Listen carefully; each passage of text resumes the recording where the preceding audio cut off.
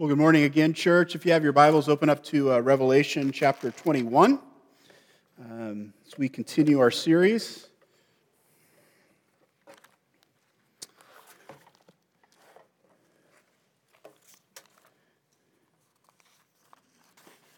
Yesterday, as I was leaving service for Amalu, I was feeling a little emotional, and I said, Amalu lived past 95, and I'm more emotional than her daughter was right now. What's going on? And I don't know if you ever have to do this, but I was looking at the dashboard of Dave's life metaphorically, and all the warning lights were on. And so I started doing some diagnostics personally in my life, and man, I didn't sleep good the last couple nights with the grandkids. We had some other things going on, and it was a busy week. There's a lot going on, and so you're just I'm looking at all the lights, relational, spiritual, physical, And so I'm starting to walk myself through it. You skipped lunch, you didn't sleep well, you need some food, a nap, and I'm kind of going through all this stuff. And as I was thinking about this, each of the issues that I was thinking about, a verse or part of the passage from the text this morning came to mind. As we look at heaven here in the last two chapters of Revelation, these are meant to be out there as a hope, as a light, as something to grab a hold of in the difficulties of this world. And I was thinking about it. Growing up in a Baptist church, I've heard way more sermons on hell than I have on heaven. And because of that, this was supposed to be the last Sunday of our Revelation series, but I've got a couple Sundays got to fill here to the end. And so we're going to do Revelation 21 today and Revelation 22 next week. So we'll get two sermons on heaven. And there'll be some repeat in there, but I think it's good. If we look at just kind of a wide overview here of the last two chapters of the Bible, in chapter 21, verses 1 through 8, John is focusing on the new heavens and the new earth. On 21 through verse 9 through the end of the chapter, there's a new Jerusalem and a new temple that's being pictured. We're not going to talk about that in depth, although I'll point to a few things as we're reading through it. And then in the next chapter, we have a new Jerusalem and a new Eden. One of the things that we're supposed to be picking up here is some Eden language that is in the last. In other words, what is being restored. And then kind of ends with some blessings and Maranatha. I grew up in churches, and Maranatha was a brand for music. And so, pop quiz, just what does Maranatha mean? Come, Lord, come. That's what it means. It's from Revelation. So we'll look at that next week. So why is this here? Why are these chapters here on heaven? What are they here for? Just kind of glance at your Bible. We're in Revelation chapter 1. Just turn over a page to chapter 22. Let me just read a few verses in verses 12 and following. Here, Jesus, behold, I'm coming soon, bringing my recompense with me to repay each one for what he has done. I am the Alpha and the Omega, the first and the last, the beginning and the end. Blessed are those who wash their robes so that they may have the right to the tree of life and that they may enter the city by the gates. Outside are the dogs and the sorcerers and the sexually immoral and the murderers and idolatries and everyone who loves and practices falsehood.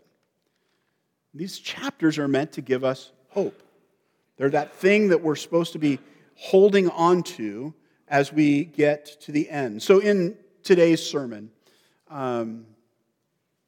we have hope in a God that fulfills his promises, in a God that loves us, in a God that brings recovery, in a God that makes all things new. So let's read chapter 21. As I said, we're going to focus on the first 8 verses. I'll point out a few things in the second half of the chapter. These are just incredible words. May these be a blessing to you as you hear them this morning. Then I saw a new heaven and a new earth, for the first heaven and the first earth had passed away, and the sea was no more. And I saw the holy city, New Jerusalem, coming down out of heaven from God, prepared as a bride, adorned for her husband. And I heard a loud voice from the throne saying, behold, the dwelling place of God is with man. He will dwell with them, and they will be his people, and God himself will be with them as their God. And he will wipe away every tear from their eye, and death shall be no more. Neither shall there be mourning, nor crying, nor pain any more, for the former things have passed away. And he who was seated on the throne said, Behold, I'm making all things new. And he said, Write this down, for these words are trustworthy and true. And he said to me, It is done. I am the Alpha and the Omega, the beginning and the end. To the thirsty I will give from the spring of the water of life without payment. The one who conquers will have this heritage, and I will be his God, and he will be my son. But as for the cowardly, the faithless, the detestable, as for murderers, the sexually immoral, sorcerers, idolaters, and liars, their portion will be in the lake that burns with fire and sulfur, which is second death. Then came one of the seven angels who had the seven bowls full of the seven last plagues, and spoke to me, saying, Come, I will show you the bride, the wife of the Lamb. And he carried me away in the Spirit to a great high mountain, and he showed me the holy city Jerusalem, come down out of heaven from God, having the glory of God. Its radiance was like most rare jewel, like a jasper, clear as a crystal. It had a great high wall with 12 gates, and at the gates 12 angels, and on the gates the names of the 12 tribes of the son of Israel were inscribed. On the east 3 gates, on the north 3 gates, on the south 3 gates, and on the west 3 gates. And the wall of the city had the 12 foundations, and on them were the 12 names of the 12 apostles of the Lamb. I think this is fascinating to me as it's describing this picture of this Jerusalem.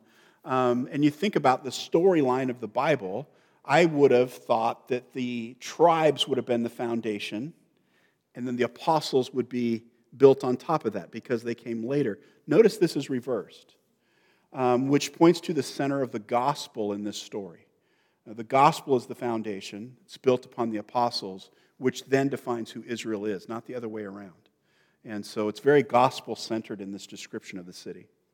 And then verse 15, and the one who spoke with me had a measuring rod of gold to measure the city and its gates and walls.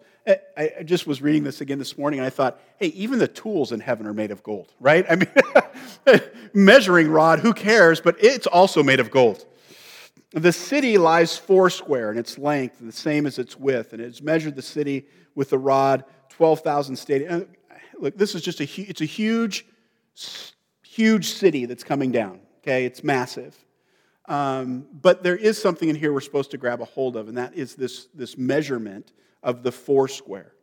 It's equal on all sides. And there's only one other thing in the Bible that's measured this way. It's the Holy of Holies.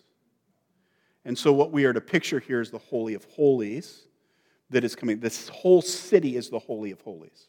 Okay? And for us, reading as Westerners, most of us don't pick that up. We're trying in our head to go, how big is this? It's really big. Okay? How does that work? I mean, the walls it's supposed to be picturing something, which is what was stated above, which is that God is living with his people. Okay?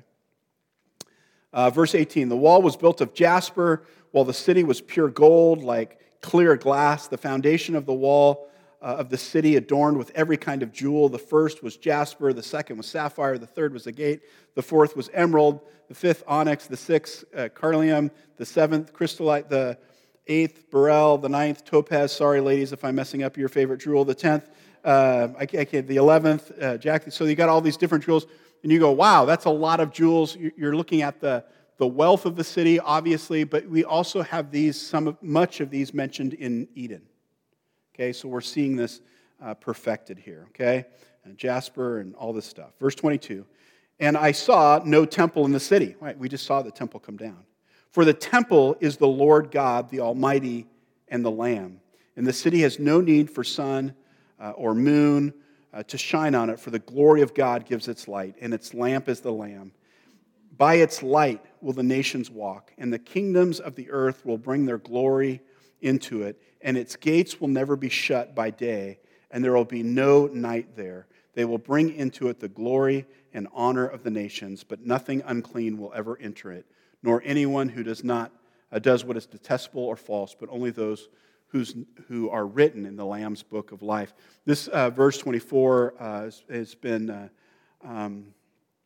verse 25 has been taken out of context recently, saying, look, the gates of heaven are open and anybody can come in. The gates are open because it's safe. The reason you don't lock your doors is because you're not worried about somebody coming in. And it specifically says nobody's going to be in there whose name wasn't written in the book of life. So this isn't an everybody gets saved at the end verse, which some people want to use it that way. So just very interesting. So here we are. We're going to jump in these first 8 verses here. And the first thing, this brings hope. And we have hope in a God that fulfills his promises. The teacher part of me needs to point this out to you because it's just in me. I can't help it. Each of these 8 verses is either directly or indirectly quoting another verse. This is all fulfillment prophecy in here. And so we read this and we go, oh, this is really good stuff. It's all repeated. And so I want you to see that this morning. So let's look at what these promises are. And so on your notes, you've got a little chart there, and you can just write the verse in at the end. You don't write the whole verse, just the reference so you have it. Okay, so here we go. The first verse. Then I saw a new heaven and a new earth. The first heaven and the first earth had passed away, and the sea was no more. Let me just say a few things about that before we get to the verse. I know that if you grew up in the church for a long time, the picture always, at one point in time, God is going to destroy, he's going to burn up the entire earth and the new heavens, and he's going to create everything all over again. And I would just say, I don't think that's what it's saying here. And I know that most of you kind of grew up with that. I don't think that's what it's saying here. Notice verse 5, okay? He says, and he who is seated on the throne said, behold, I am making all things new. He doesn't say, I am making a new thing. He says, I am making all things new. And I think what we have here is a recreation, not a total destruction and then new creation. And Randy Alcorn in his book, Heaven, you should read that. One of the things that he points out, he says, look, if you're standing, here, he's a Northwest guy, so he says, I think in the new heavens you'll still see Mount Hoods and Mount Adams. They're just going to be more glorious. Okay? They're going to be, and we see I think what we're seeing here is a recreation, a restoration. You can live with your view of everything gets destroyed and you get a whole new planet. That's fine. It does impact the way you live, I think, sometimes. But modern scholarship is not leaning that way, and I think it's probably a better translation. New heavens and a new earth. We see this, there we go, in Isaiah 65, verse 17. For behold, I create a new heaven and a new earth, and the former things shall not be remembered or come to mind. Now you say, well, there you go, Dave. How are we going to remember Mount Adams or whatever? He's talking about very specifically the negative things. Okay? When he's talking through Isaiah, he's talking about them coming back to the land. And so he's talking about what's going to be restored is you're not going to worry about that stuff anymore. And Isaiah 66:2, he says, for as the new heaven and the new earth I shall remain before me, says the Lord, so you shall offer so your offspring and your name remain. So he's talking about this new heavens and new earth.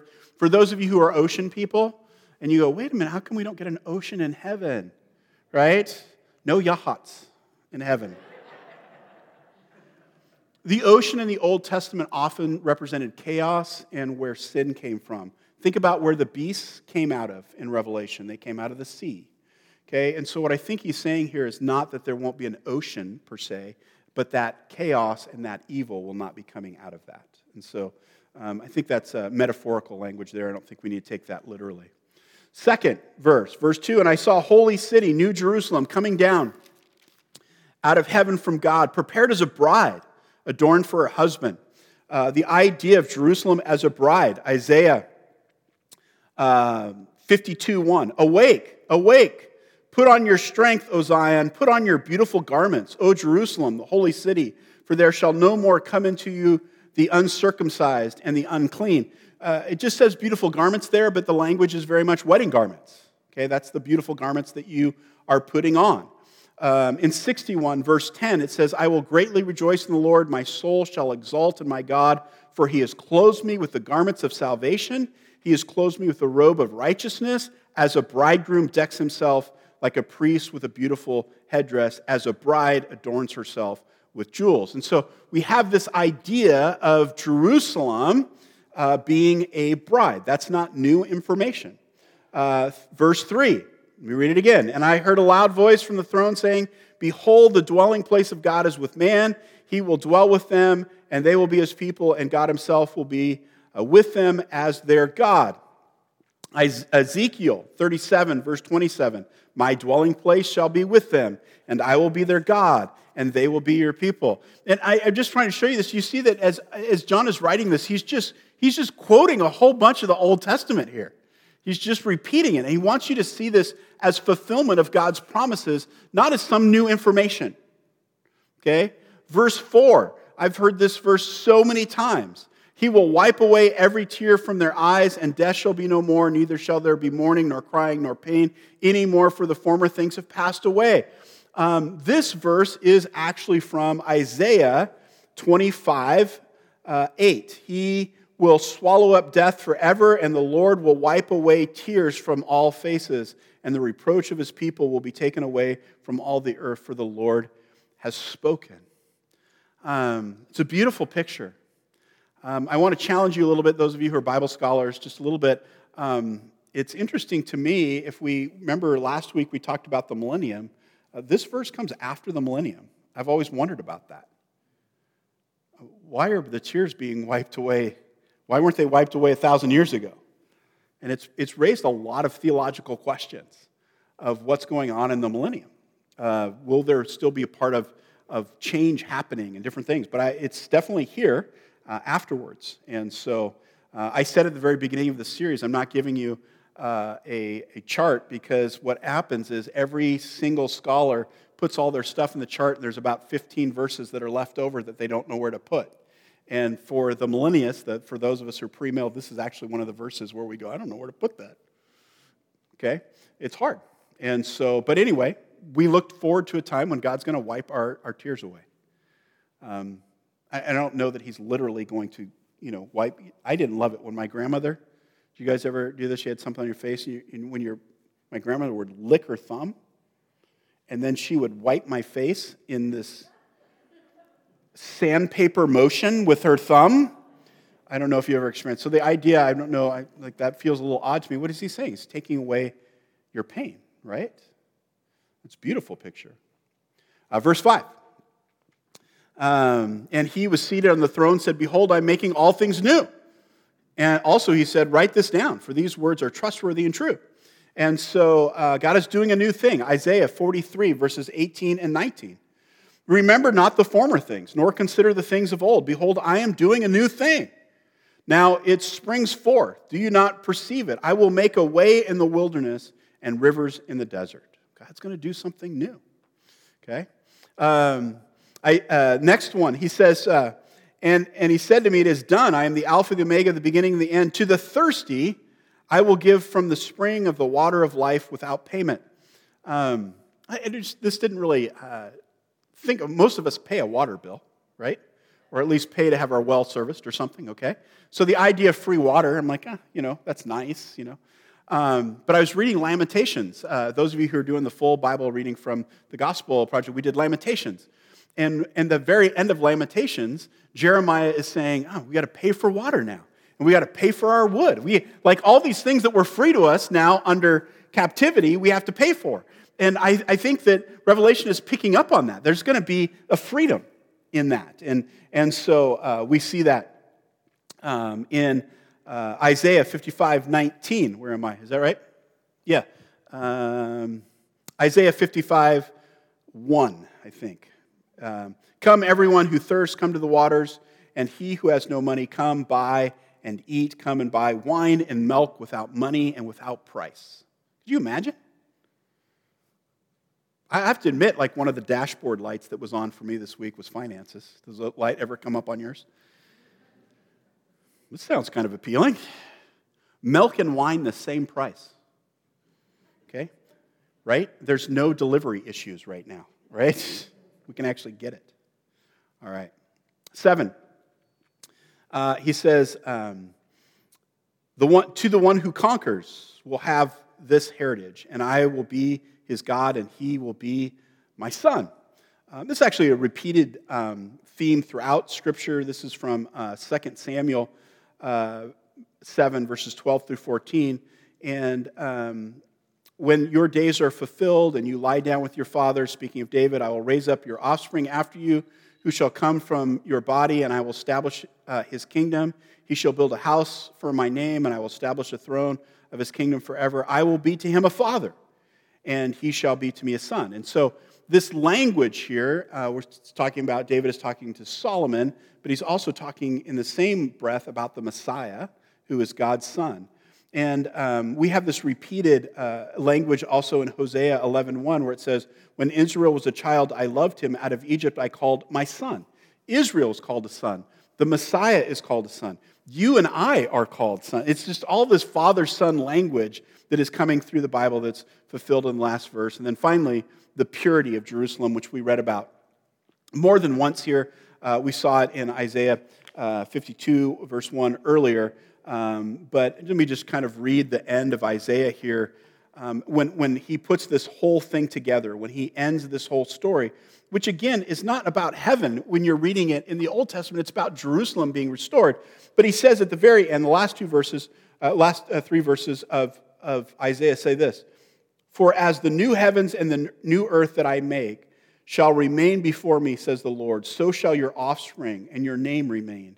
From the new moon to new moon. Wait, we just read there was no moon. Well, there again, we have some imagery. From Sabbath to Sabbath, all flesh shall come to worship before me, declares the Lord.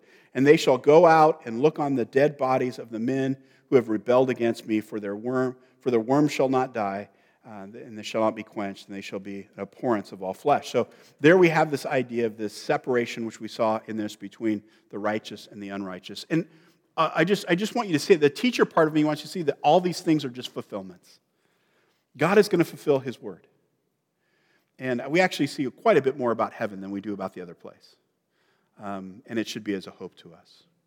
So moving a little quicker here. Hope in a God that loves us.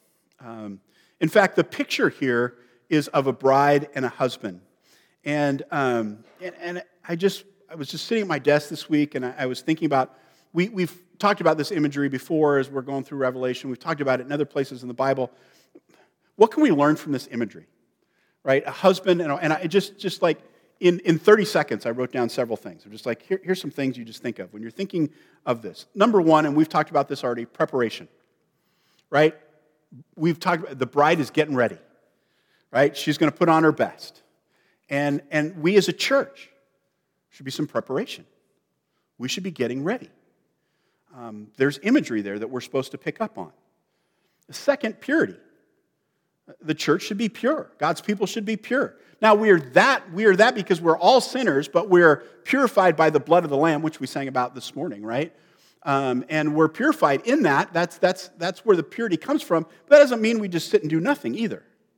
It means that we cooperate with the Holy Spirit in that. Another thing that is repeated in these verses over and over again is presence, and I know that I spell that word wrong all the time, and we've been talking about this, and so I looked it up, and this is what I'm trying to say.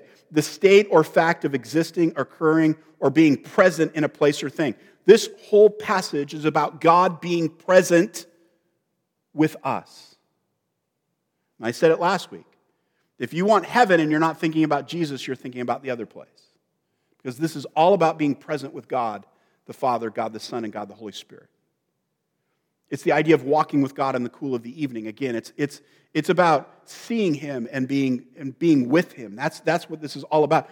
Okay, you don't get married and then at the end of the wedding say, I don't know, should we schedule a time to get back together?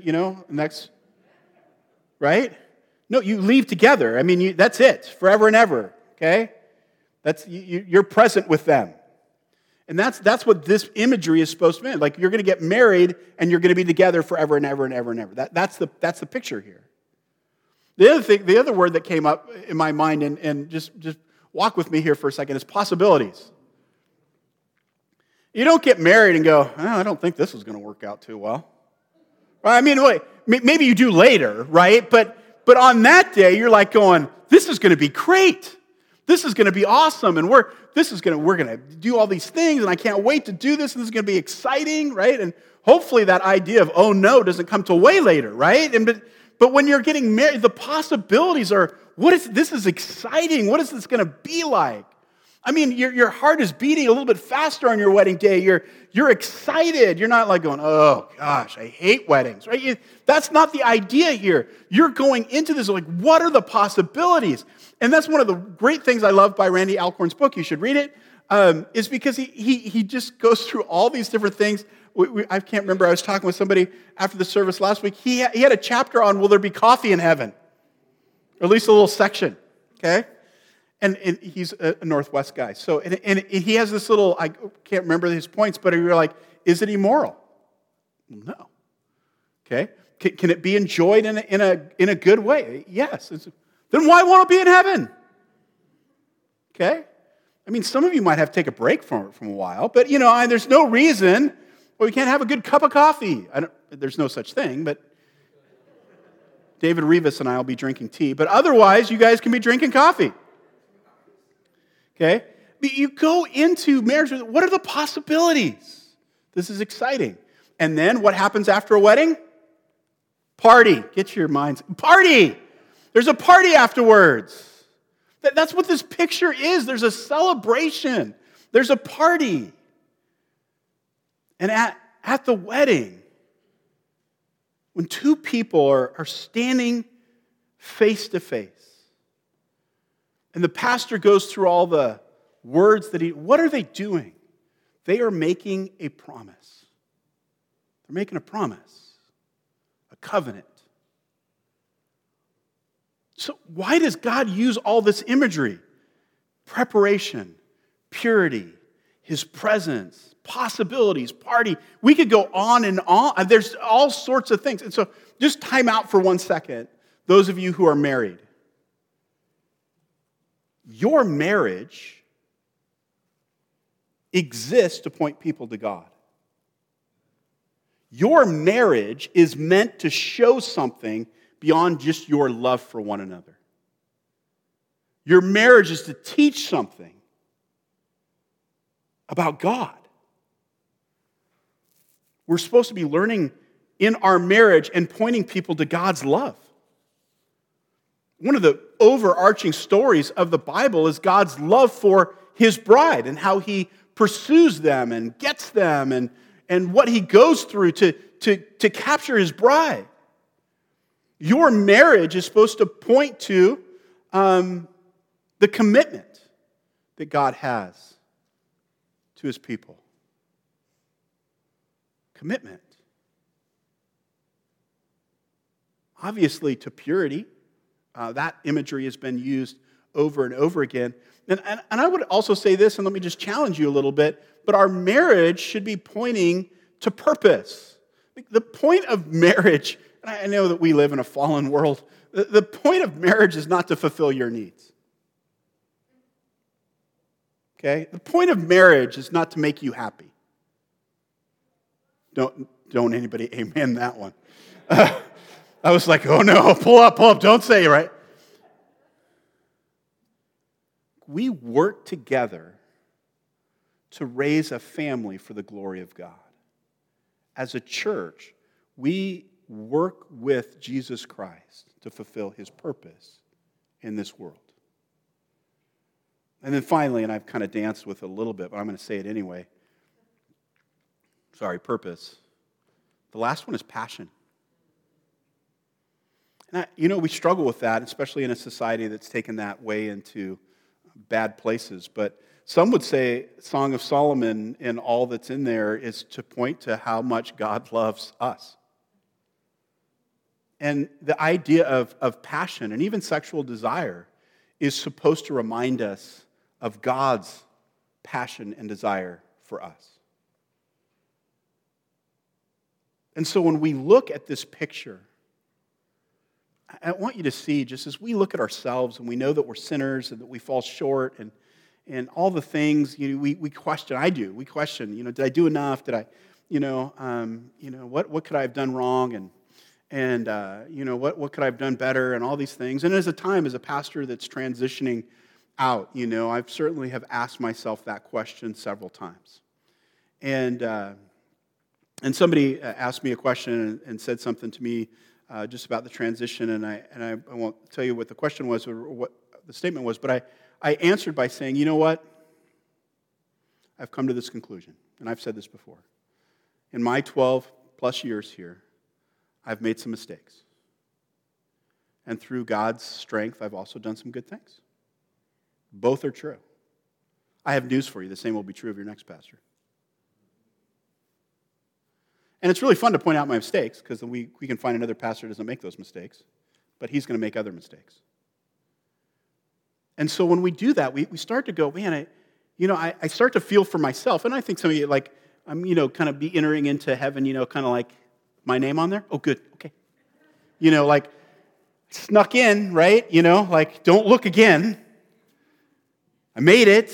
I'll just kind of move to the back of the chorus line. I don't like to sing anyway, right? I made it in. I'm here. That's not the picture of Revelation at all. The picture is that God is so excited to see you. He is so passionately in love with you that he can't wait to spend eternity with you. And I know that the world wants to picture God sitting up there, just can't wait to judge everybody. But what the picture of Revelation is that he can't wait to receive those who have followed him. He is so passionately in love with you, he can't wait to see you. And sometimes we reverse it, and I do too, right? I can't wait to see that person. I can't wait to see that person. And I can't wait to sit with my grandfather again. Right? We picture those things. But do you understand? You're like, it's like being at a wedding, and it's true, right? Like you're at a wedding and you go, man, I haven't seen Uncle Tom and, whatever, John, I haven't seen them in years. I can't wait to see them. But you don't stand up there while you're waiting for the bride to come down going,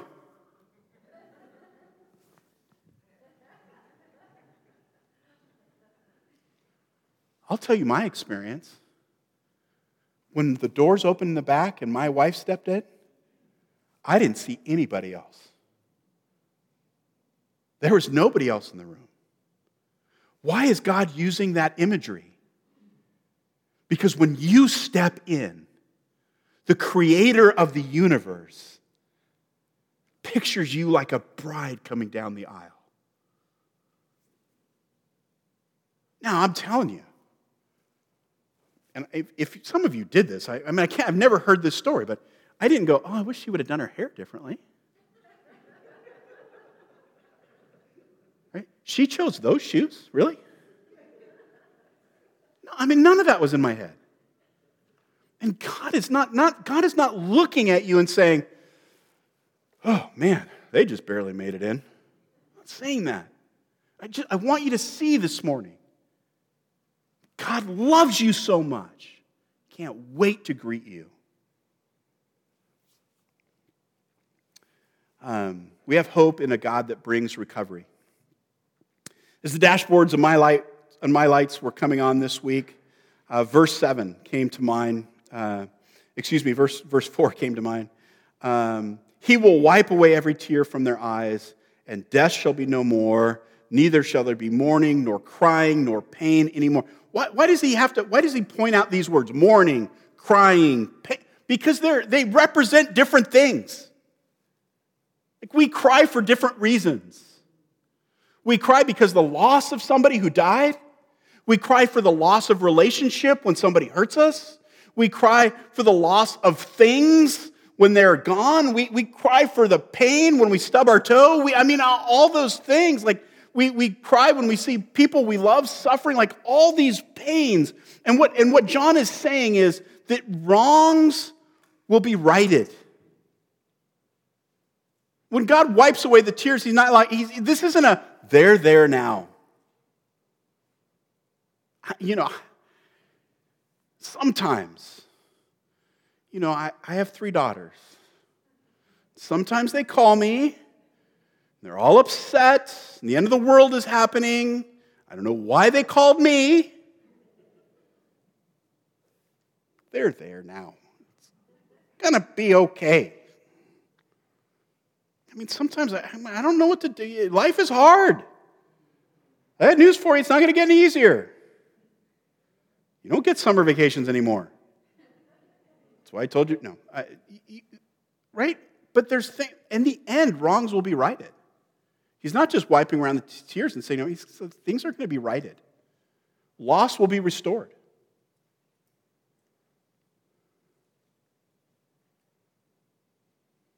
Loss will be restored. I don't know how he's going to do it, but that's what this verse is saying. And then finally, and some of you need to hear this morning, pain will be released. I know some of you are living with pain. And you're like, it hurts. Okay? I get it. But forever and ever and ever and ever and ever, you will not feel that. Now, in all the things that were going on this week, in my life, there were some good things going on too. And part of that was my good friend Steve that prayed this morning.